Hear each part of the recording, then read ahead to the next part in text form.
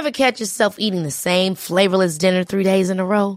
Dreaming of something better? Well, HelloFresh is your guilt-free dream come true, baby. It's me, Keke Palmer. Let's wake up those taste buds with hot, juicy pecan-crusted chicken or garlic butter shrimp scampi. Hello Fresh. Stop dreaming of all the delicious possibilities and dig in at HelloFresh.com. Let's get this dinner party started. I'm Sandra, and I'm just the professional your small business was looking for. But you didn't hire me because you didn't use LinkedIn Jobs. LinkedIn has professionals you can't find anywhere else, including those who aren't actively looking for a new job, but might be open to the perfect role, like me. In a given month, over 70% of LinkedIn users don't visit other leading job sites. So if you're not looking on LinkedIn, you'll miss out on great candidates like Sandra. Start hiring professionals like a professional. Post your free job on linkedin.com/achieve today. Hi, I'm Maurice O'Keefe, and this week's podcast is the arrival of computer technology to Ireland. And it was probably the most significant factor that changed our lives forever. And now we live in a world of communications where we can connect with one another so quickly. But when did this technology reach our shores here in Ireland? In this podcast, you will hear the voices of those who were instrumental in introducing us to that brand new technology. People in education. Former Professor John Byrne, Trinity College. Professor Wright decided that computing was the future. Founding President of the University of Limerick, Edward Welch. The country was starting to industrialise. Shannon was the epicentre. Lemass and Brendan O'Regan had created a tax-free zone, a duty-free zone in Shannon. Former President of UCC, Jerry Rickson. At that stage, I had become a kind of an expert in making a very low-noise, high-frequency component. Former Head of School of Electrical and Electronic Engineering, Larry Poland. We decided that we would pay particular attention to computer engineering because we saw the light that this was happening. And in business, Des Tanham, the old Clondalkin paper mills. Did you ever see the older films of these things whizzing around? Tapes. And that's how the storage originally was accommodated. But they never showed them in the films breaking, because they broke every 10 minutes. Former Managing Director Frank McCabe of Semiconductor Manufacturing in Dundalk. Totally new technology. Even to myself, it was a monumental challenge, because you're coming back, brand new technology, locating it in a place like Dundalk that its only industrial history was in the shoemaking business. And Fexco International Exchange Company, Stephen O'Sullivan. Fexco was probably about 3 years going at that time, and he knew that computers and software for his business, which at the time was foreign exchange, were going to be crucial in terms of optimising his business and making his business more efficient. So he was my client. Brendan Toohey, who was in the Department of Transport and Communications. We used to go to the States every year. We'd meet these companies and we'd see what's this internet?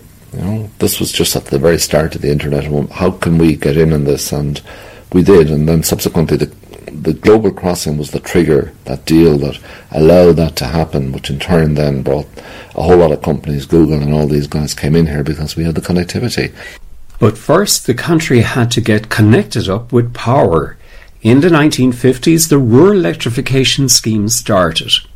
I started with ESB. I started my career with ESB, and I started more or less straight away into the rural electrification scheme. Michael Hayden was appointed rural engineer for that scheme, and later on in his career, he was the founding managing director of ESB International, which was probably at a peak at that stage. So that would have been, say, the start of 1956. It was a hugely transformational event our time for the country, not just for the ESB, but I mean, if you pick out some of the highlights of what has happened in the country, and say in ESB terms, the Shannon scheme would clearly stand out. I mean, that was transformational for the country because that gave the country the kind of confidence to be independent. I say the Shannon scheme more so, it was more symbolic of the success of the country at the time than any other event, you know. And the next big thing then would have been the rural electrification, which really transformed the whole society. It wasn't just a big engineering project, but it was a socially transformational event. Had a huge impact on society, rural society, of course, obviously, but rural in the wider sense of the word, you know. So I mean, it was. I think looking back, it was a great thing to be associated with because, you know, if you ask yourself what are the big things that moved the country forward, that at least in the top 10 any time, you know. What was your brief there in those early days? Your brief was to take a crew of people and move into an area, a big area, maybe a big large parish or a few parishes, and set yourself up there and electrify that whole area. You know, typically might take 6 months, that order, you know. And I mean, I as a rural engineer then was, if you like, the manager of that crew or gang or whatever you like to call them, you know. Most of whom, a handful would move in and then they'd recruit the rest of the people locally. So when we came in, by and large, the plan in broad terms was set and our job was to go ahead and implement it then, you know. I see. And it was all a very low-cost operation. I mean, I always call it a kind of a Chinese solution that, you know, I remember talking to some of the early pioneers in the ESB working the Shannon scheme, but they kind of lived off the land. They used to live in tents and move along on the land. There was a lot of that in the rural too. It felt like you were coming in and forming a Chinese army, you know, of the population, and then they were taking on the project then. It's kind of social stroke economic, you know. John Byrne graduated from Trinity College with a degree in civil engineering. In 1957 he enrolled in a PhD, and that summer he went to English Electrical in Stafford, and he operated on the DEUCE, Digital Electrical Universal Computing Engine. It was the dawn of it was just the very beginning. Yes. And so it was a huge big machine, and you could walk down the middle of it. And there was a magnetic drum, which was the main storage, and you had to pick the data up at the right time when it came to the read head. So it was quite tedious. I didn't have to do that. It was quite tedious. And then if the things went wrong, somebody got a magnet and wiped it down clean. And there was a cathode ray tube which showed the small memory, and if it suddenly went all bright, then there was something wrong. It was a huge, big room, air-conditioned, you know. He was awarded an ICI fellowship and was appointed lecturer in Trinity College. And he spoke here about his memories of the IBM 1620 computer. But then in 1962, Professor Wright decided that computing was the future. And IBM were selling machines at the time at 60% discount. It was a brilliant move because they got into universities all over the world. And he scraped up the money. Now this is worth recording. And I hope it's right, but I think it's approximately right. There was an engineering school trust fund that had been collecting some money, and Lyle Collin was the leader in that. And they came up with 4,000.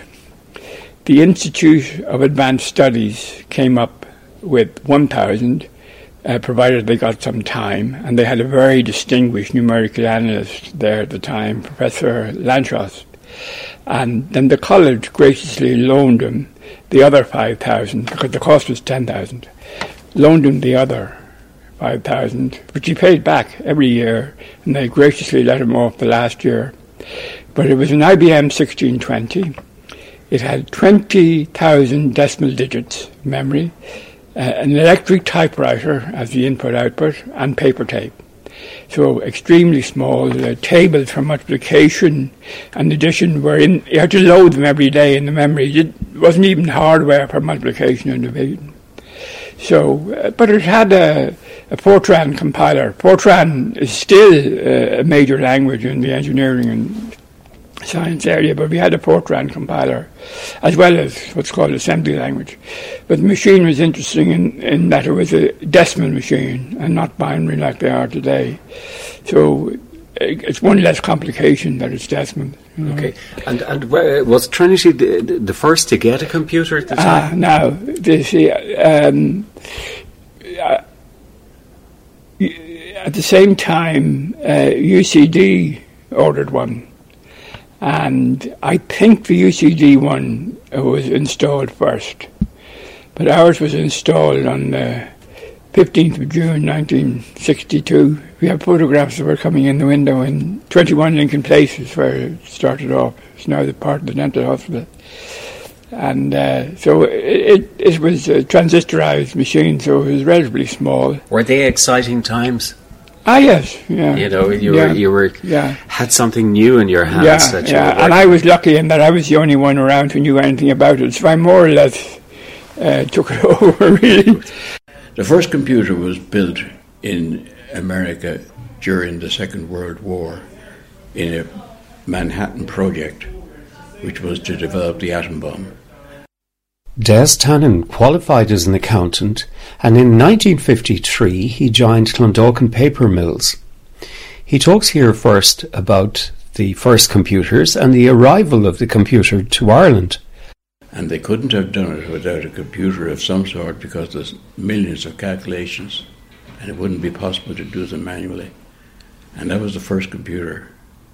Okay. From there, of modern times, from there it developed.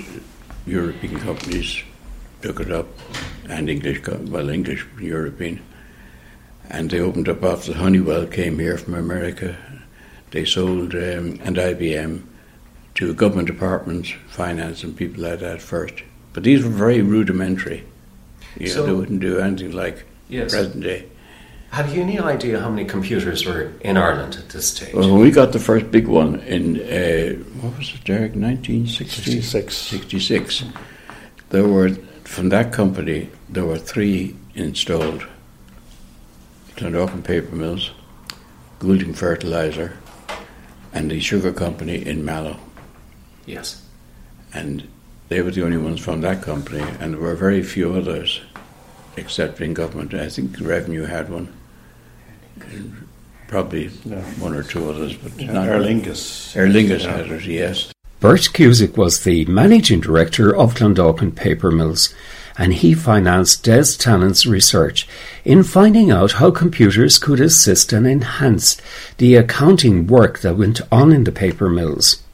And I mentioned that Cusick, who was the managing director, was very go-ahead about new developments. He was an engineer himself. And having read about them, I inquired further, and there was a company here called ICL, International Computers Limited, an English company, which was in Adelaide Road, and they were bringing in these type of little, tiny machines, which did very, very little compared to, no comparison with the situation in computers now. And they had one in Ford's in Dagenham, and they asked me would I go over and do that, have a look at it, which I did. And they put me up in the Park Lane Hotel, and I had a chauffeur-driven Jaguar brought me out to Dagenham.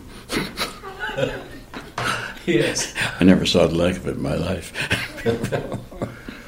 Were you scared by this new technology, the idea of... No, because I'd read about it, from, let's say, 1954, when I read this article.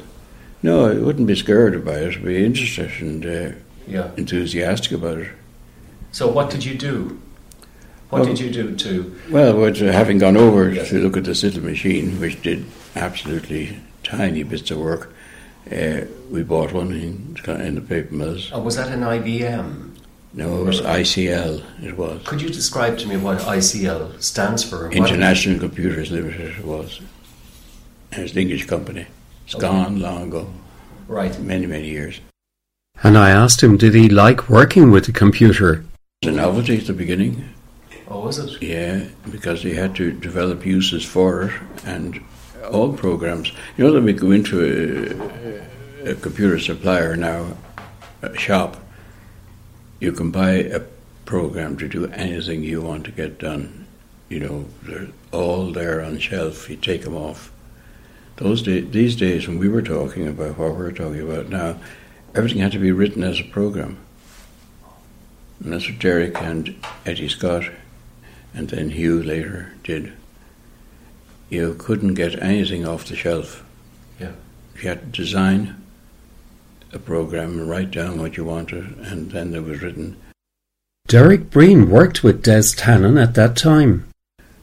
That was your job, Eric, was it? Yes, I suppose more importantly, in terms of the computers then, that had no memory, nor had it any disk capacity. So for the initial programs we had, they were punch cards. I don't know if you were familiar with the originally 80-column punch cards, and the data had to be contained in that, and every morning you read that into this massive big machine. Like, it had no facility to retain anything, so you fed in the program and you fed in the data, and you got your result back out in 80-column cards, and a printer then printed off the results. I mean, it was really basic when you think of it in today's terms. That was before the advent of a disk capacity. To house this computer, had it a special room? Well, we had, Tommy worked close, his office was close by. We had this was the first major big computer we got. And it was bigger than this room, I would say, Tommy. Yeah. The whole office had to be cleared out. So it's about 20 by 15 or so bigger than this, my goodness. Bigger than this, yeah. It would have been here, wouldn't it? Yeah. It would have been twice the length of this now. Yeah. And you switched it on in the morning and you switched it off in the evening. Like, it had no retention capability at all. And I see 1300. 1300, yeah. Right. That was it, yeah. Did you ever see the older films of these things whizzing around? Tapes. I did indeed. Reel-to-reel tape, is it? Yeah. Yes. Yeah. And that's how the storage originally was accommodated. But they never showed them in the films breaking, because they broke every 10 minutes. Getting the computer from England to was there a lot of excitement when it actually came into Clondalkin? Well, it didn't know. Nobody knew what it was about, really, you know, and it probably included me too. And the first I knew what it did or was supposed to do, but not how it worked.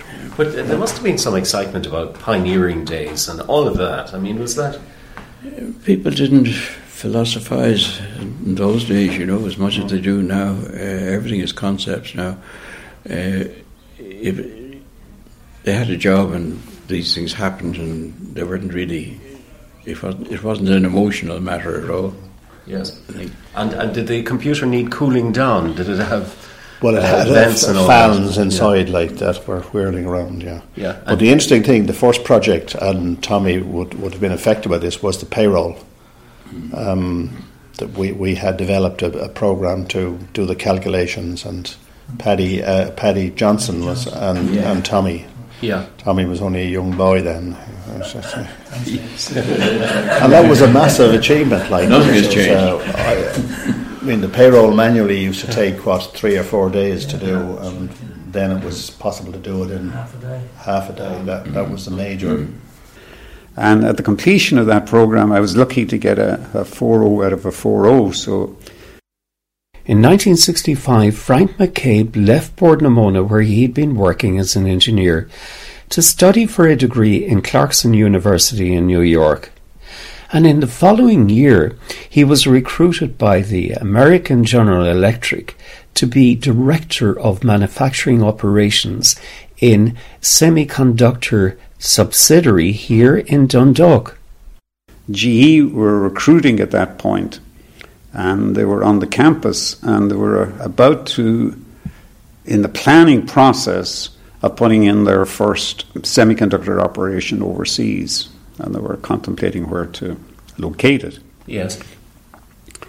So I was recruited, and came back here as Director of Manufacturing of the first high-tech operation in Ireland, which was in Dundalk. It was called ECHO at the time. And we brought that up to producing semiconductor devices, we brought that up to a total of 1,300 people. It was a very successful one. Right, but you were coming in with all the experience that you built up in America, and this was all open. This was new. It was all new. New technology. Yeah, totally new technology. Even to myself, it was a monumental challenge because you're coming back, brand new technology, locating it in a place like Dundalk that its only industrial history was in the shoemaking business, to recruit the people into this industry, to create a new, totally different environment that had a chance of succeeding. I'll give you one example that I brought to bear on the project that ultimately ended up making a significant difference. And I was just lucky in the sense of eliciting the information when I was a month in the States before coming here, is that when I came in, the consultants that were already on board, Dutch consultants, they wanted to have 10 categories for the production employees, 10 different salary levels, 10 different job levels. And I realised that would be a catastrophe in Ireland. So straight away, I decided we were only going to have 2 levels. And that worked extremely well because it meant that you could constantly change the operations. Mm-hmm. Whereas if you had 12 levels, every time you change one.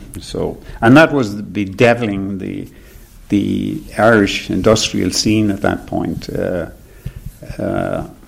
So can you explain to me then, what was... you were setting up something that had never been done here before. Yeah. Can you just talk to me, talk me through that, and how did you do it? Well, first of all, recruited some very bright young people, which was great. I brought a few people over from the States initially, just as part of the startup process. But it was more than anything else creating a culture. I know it's become a popular word now, but I was using it back then. Creating a success culture, creating an environment where people felt their work was being valued, that their skills were being enhanced. Back at that time, for example, we gave calculators, which had only emerged as a new device, to all the operators so that they could do their own analysis of their own work, plot their own control charts. Now, these were people that basically had primary cert. That was it. We tried to recruit however we could. But I found, as everybody will that's here, that the innate skills are very good of the Irish. The basic educations they get in Ireland is pretty good, and a great motivation to improve their lives and improve their skill sets. Well, what you were doing is producing... We're producing semiconductor devices that were used in everything. Semiconductor devices were used mostly in the early stages of it in amplifiers and radios and televisions and products like that. This was the first chip. First chip. But just to give you a perspective on this, which is interesting, at that time, on one of the product lines there, which was based on manufacturing discrete transistor devices. Transistor is not... People now intend to transistor as the entire radio. No, these are just the devices, the basic amplifier device within the radio at the time.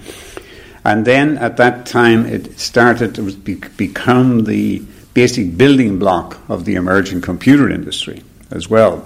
So at that time, we had one line, 500 people that produced 300 million discrete devices a year, transistor devices. When I retired from Intel, which was back in about 17 years ago, back then we had 1 billion transistor devices on a single chip. It just shows you how... So it is a billion to one ratio. Yes. A billion to one ratio, if you like, from the day they started in the industry until the day they finished. The country was starting to industrialise. Shannon was the epicenter. Lemass and Brendan O'Regan had created a tax-free zone, a duty-free zone in Shannon. Edward Welch, founding president of the University of Limerick, was in 1965 appointed director of Energy Research Group Programme, which was newly set up at the time, and chairman of the Engineering Facility Research Committee. A new high-tech industry was being established there, and the graduates of the traditional universities were of no earthly use. They were not being recruited because they were not geared for what was happening there. And so senior management, senior engineers and so on, were being brought in from outside, mainly from the UK, to try and run these new projects. So the basic point, which was clear to government, was that something new needed to be done at third level. And they pointed specifically to the University of Eindhoven, which was linked to the Philips electronics complex. So that was the only guideline we received. It was part of the package was that a planning board would be set up. So 6 people were invited, and seventh was myself. I was chairman and chief executive, and I had something to do in selecting them. We had wonderful people on the board. Paul Quigley, who worked with Brendan O'Regan in the Shannon development, joined the board. In fact, he was on the selection board when I was selected for the job. And we had Professor Declan O'Keefe, who gave me my first lecture in UCC. He was now professor in UCG. There was a Dr. Finbar O'Callaghan, who was the only person with a doctorate in the Department of Education. And then there were 2 people who were members of the University Project Committee. They were put on for political reasons to attempt to build a bridge between the campaign in Limerick for a university similar to Cork and Galway, and the mission, which was quite clear to me, was to make a fresh start and to provide opportunities for graduates in the new developing Ireland. And against all opposition from the Department of Education at that time, he was still adamant to see how other universities in countries around Europe were running their courses. Why don't we head off for a week to the continent and look at some of the various new universities that are emerging there? So the Department of Education heard about this and directed that we shouldn't go, but we went anyway. And so in a week, France, Germany, Holland, Denmark, and then we visited the UK on another occasion. And as we moved around, I could see that the divisions were being reduced. And in Eindhoven, where they had just started as a result of a core group who were brought down from the University of Delft, there was general agreement that what was happening in Eindhoven was what we should attempt to make happen in Limerick. And so after that visit, we came back with a vision for what should happen. Something new, something different, but plagiarizing, if you like, from what was already happening in continental Europe. And something very similar to the universities I had experienced in Iowa, Virginia. They were land-grant universities set up in the middle 1800s by Washington with a view to building a science and business base in the States. So I was familiar with the mission of these universities, and now the planning board were agreed that the vision that they saw in the Netherlands was what we should attempt to make happen in Limerick. So it really didn't take him long to understand that there was a great need now to introduce a new degree in European studies. One didn't have to be very smart to understand what should be done. I spent a week after I came back from the continent, a week out in Shannon, meeting the movers and shakers who were trying to get new enterprise going in Ireland. And they said, look, we have the most wonderful experience with the sons and daughters of the farming community. They come along, they're not infected by the horrible union ethos from in the UK. They're eager to learn. We show them what to do, and they work on the assembly lines, and they're fantastic. But we cannot get leadership in marketing, in management. Your graduates don't speak French or German. And we can't get science, advanced materials, advanced manufacturing. We need these kind of people. So they were great. We had a flow of immigrants from Ireland. Yeah. Many of them well educated, like myself. I couldn't get a job in Ireland. So it was a no-brainer as to what Limerick should do. And so Europe was also an issue in 1970. Would we or wouldn't we become members of the European Union?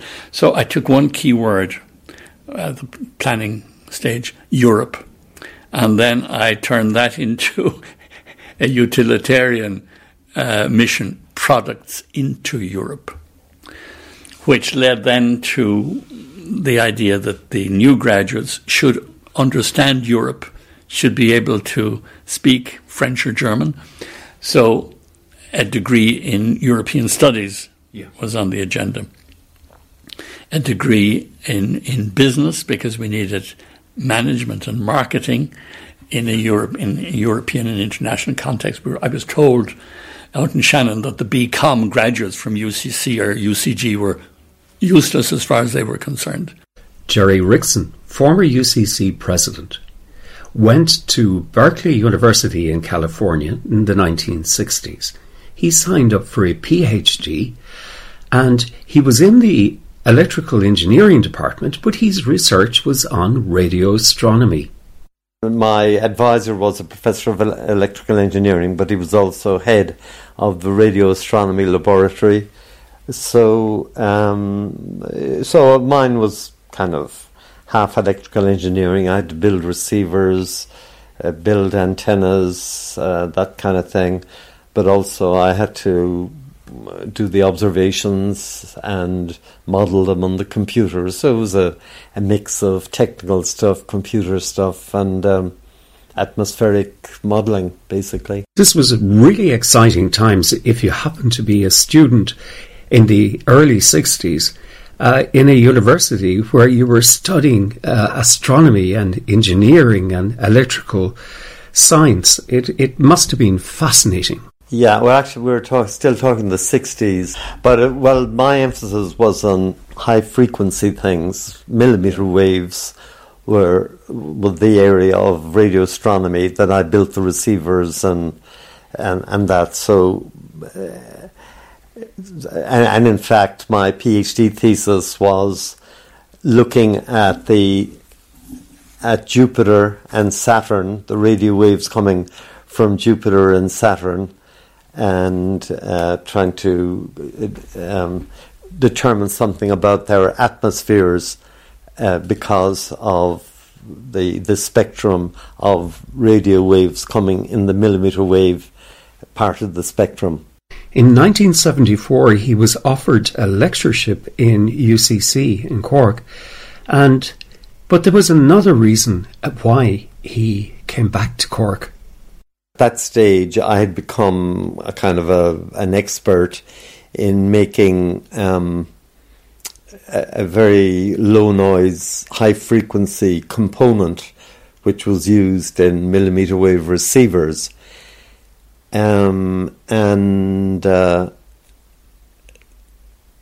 I had contacts with the French, the British and the German radio astronomers that were moving into this area, and they wanted to get hold of some of these components.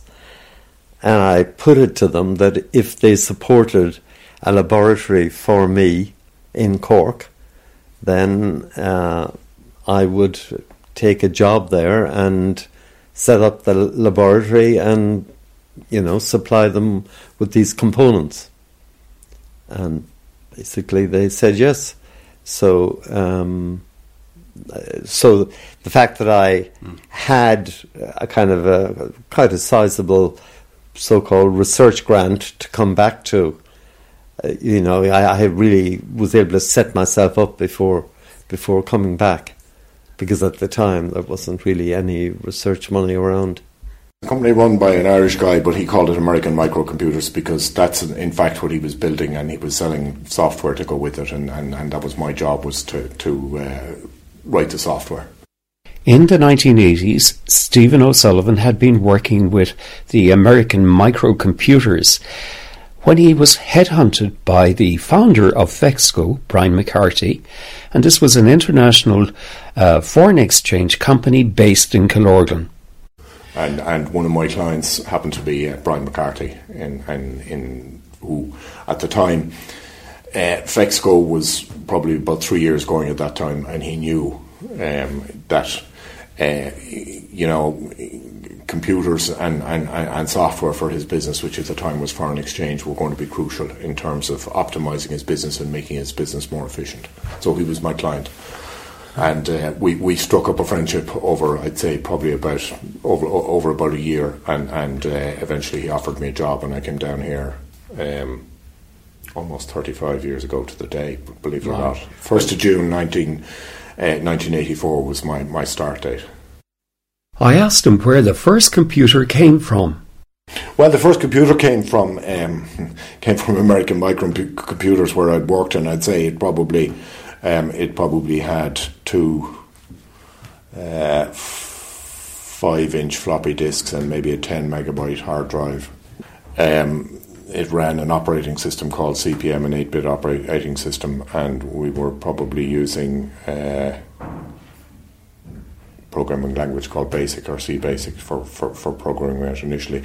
After that, we moved on. There was a very interesting California company which opened up in Cork called North Star, and they made what were called at the time multi-user computers. So basically, you could have 10 workstations hooked up to the same kind of central system. Each workstation had its own processor, but then for storage and for printing, the facilities were shared in the server, and then that when we moved to the UK with our tax-free shopping business, we decided we needed to get what was then called a mainframe computer, and we got a computer from Sperry, and then 3 or 4 years later we upgraded to another from Unisys for when we got the contract for the prize bonds, and during the 90s, then I suppose the PC became a commodity item. We decided that we would pay particular attention to computer engineering, because we saw the light that this was happening. In the early 1960s, Larry Poland was appointed to the Crawford in Cork to lead an electrical engineering department. And during the interview with the VEC, he was asked if he could develop a telecommunications course. And reading our magazines and journals, etc., we saw that there was going to be potential for people with computer engineering knowledge. So we emphasised that in our course for 2 years, from 1969 until we left in 1974 for the RTC in Bishopstown. I had a problem with recruiting people for that purpose because I couldn't teach it myself. So I recruited a gentleman called Louis O'Halloran, who was a graduate of UCC, post office engineer for a while, IBM for a while, and he was with a company called Joan Electronics, who were manufacturing huge scoreboards for big arenas. And I know he put one into Benghazi for the 2000th anniversary of somebody's dynasty or something, whatever it was in those days. And he put one into Utrecht for the European Swimming Championships. And they were built in Cork and sent out there. This is now back into the late 60s, like 65, 6 or 7. And he was very, very good on computers and very, very good on digital electronics, which is the foundation of computers.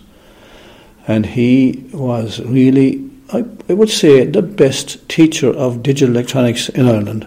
Brilliant, absolutely brilliant. At that time, what was the atmosphere? Did it was something almost, people couldn't comprehend how this would all work. Well, that'd be true. That'd be true. We were, myself and Louis were the only people who knew what was going on. He was indoctrinating me, and he was using his head, obviously. But we designed our courses, and they stood the test of time, which is important. And they're tweaked, obviously, very frequently, and you have to absorb new ideas. Yeah. So when we came out here in 74, our name was established as being the place to get people for computers. What kind of computers were you working with? We were working with very basic ones, sure. No.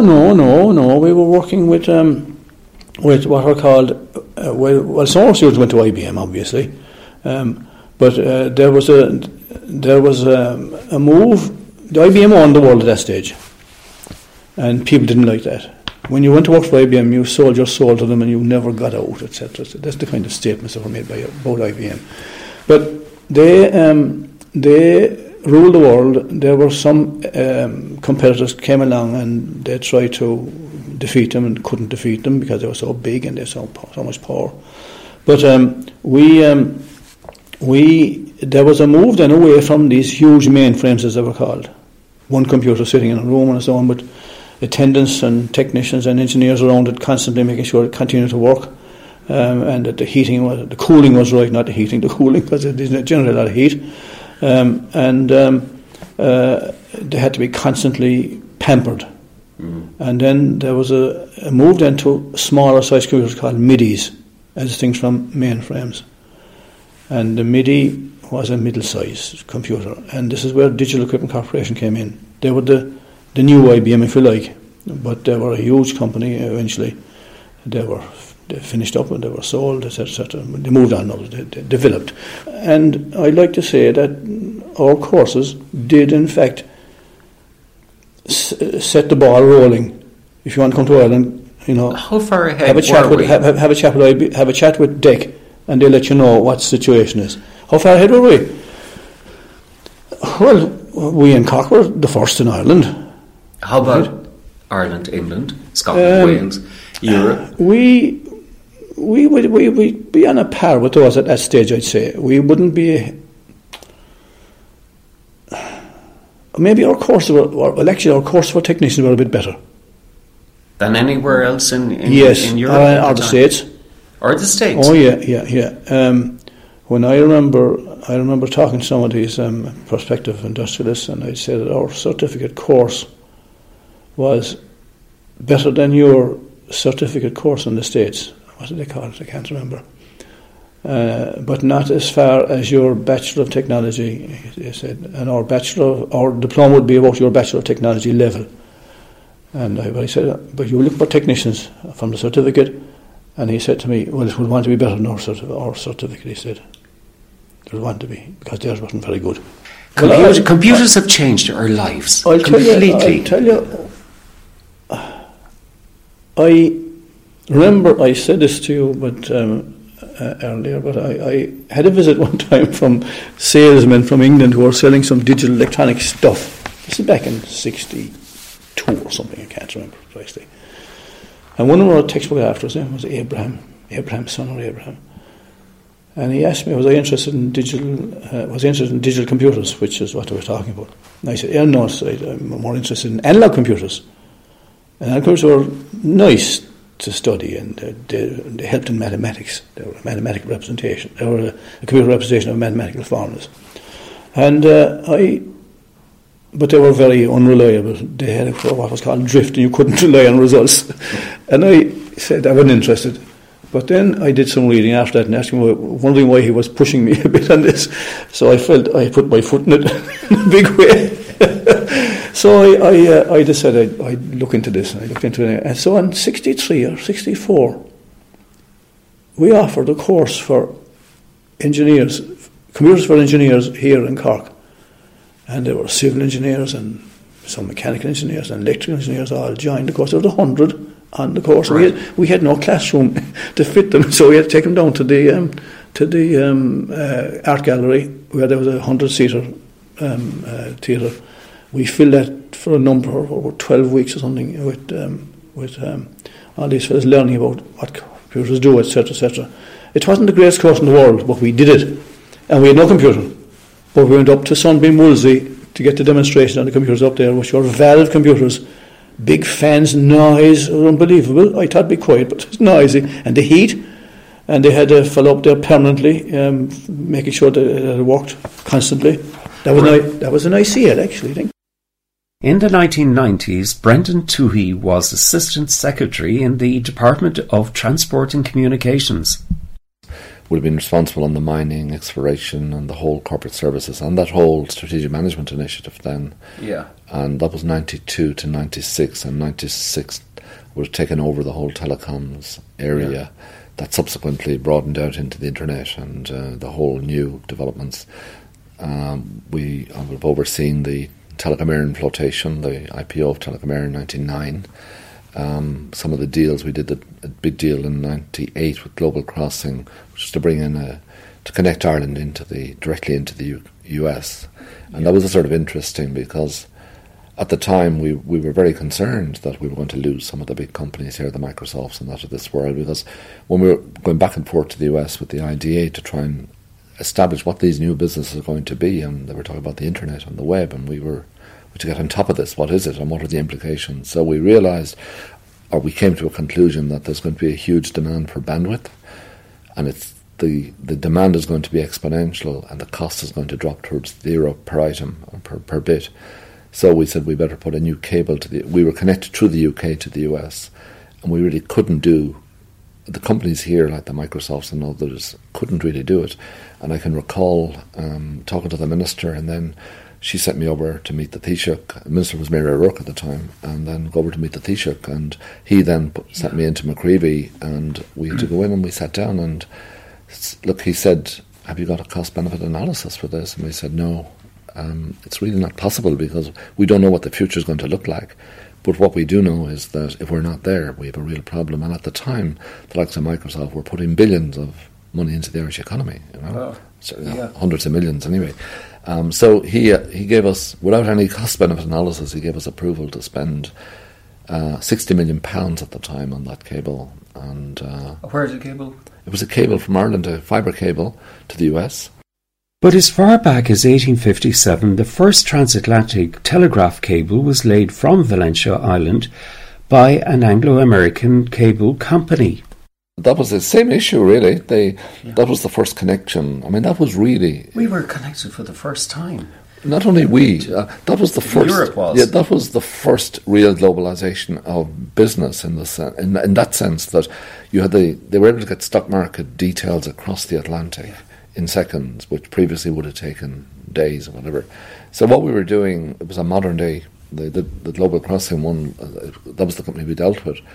And subsequently then you had the various companies, the Googles and all that, came in on top of that. But that was very much a fantastic collaboration between the Department of Industry and Commerce at the time, or IDA, ourselves, and just the government ministers at the time bought into it, and it was fantastic. And then we would have done a whole stuff on e-commerce in 2000, and we did a new bill, and then a whole lot of things. We did the flotation of Eircom, which would have brought in about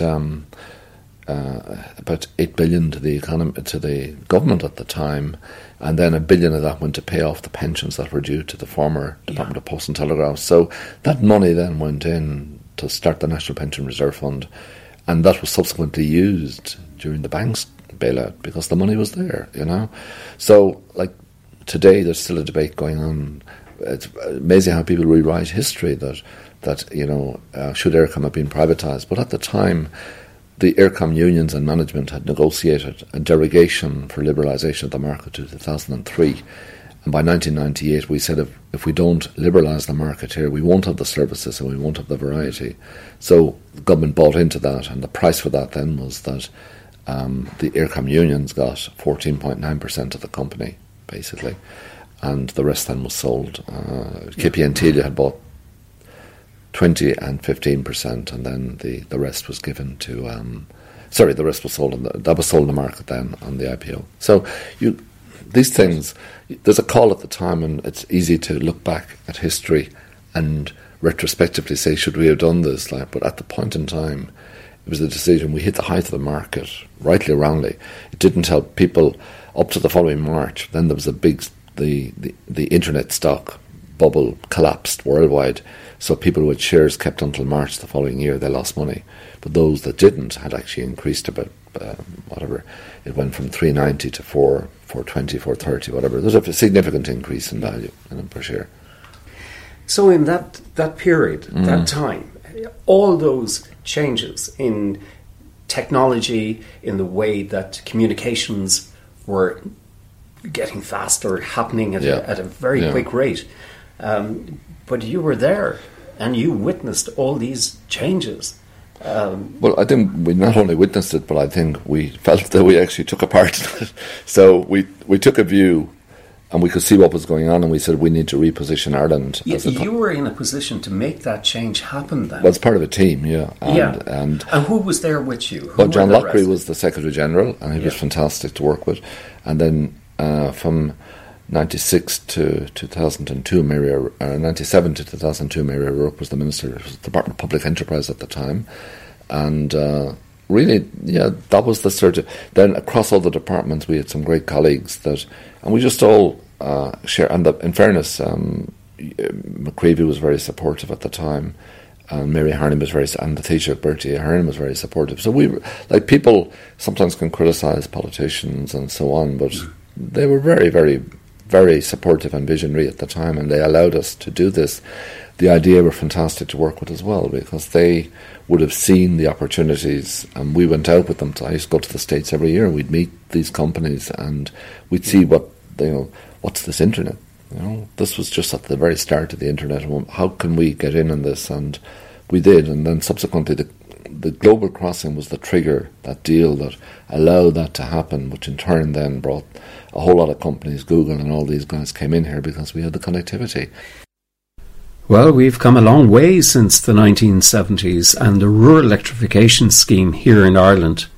If you would like to listen to the full interviews, you can visit our website at irishlifeandlore.com. Or if you would like to subscribe to our work, you can do so by going to our donations page on our website. That's irishlifeandlore.com. I'm Maurice O'Keefe, and I look forward again to bringing you another podcast next week.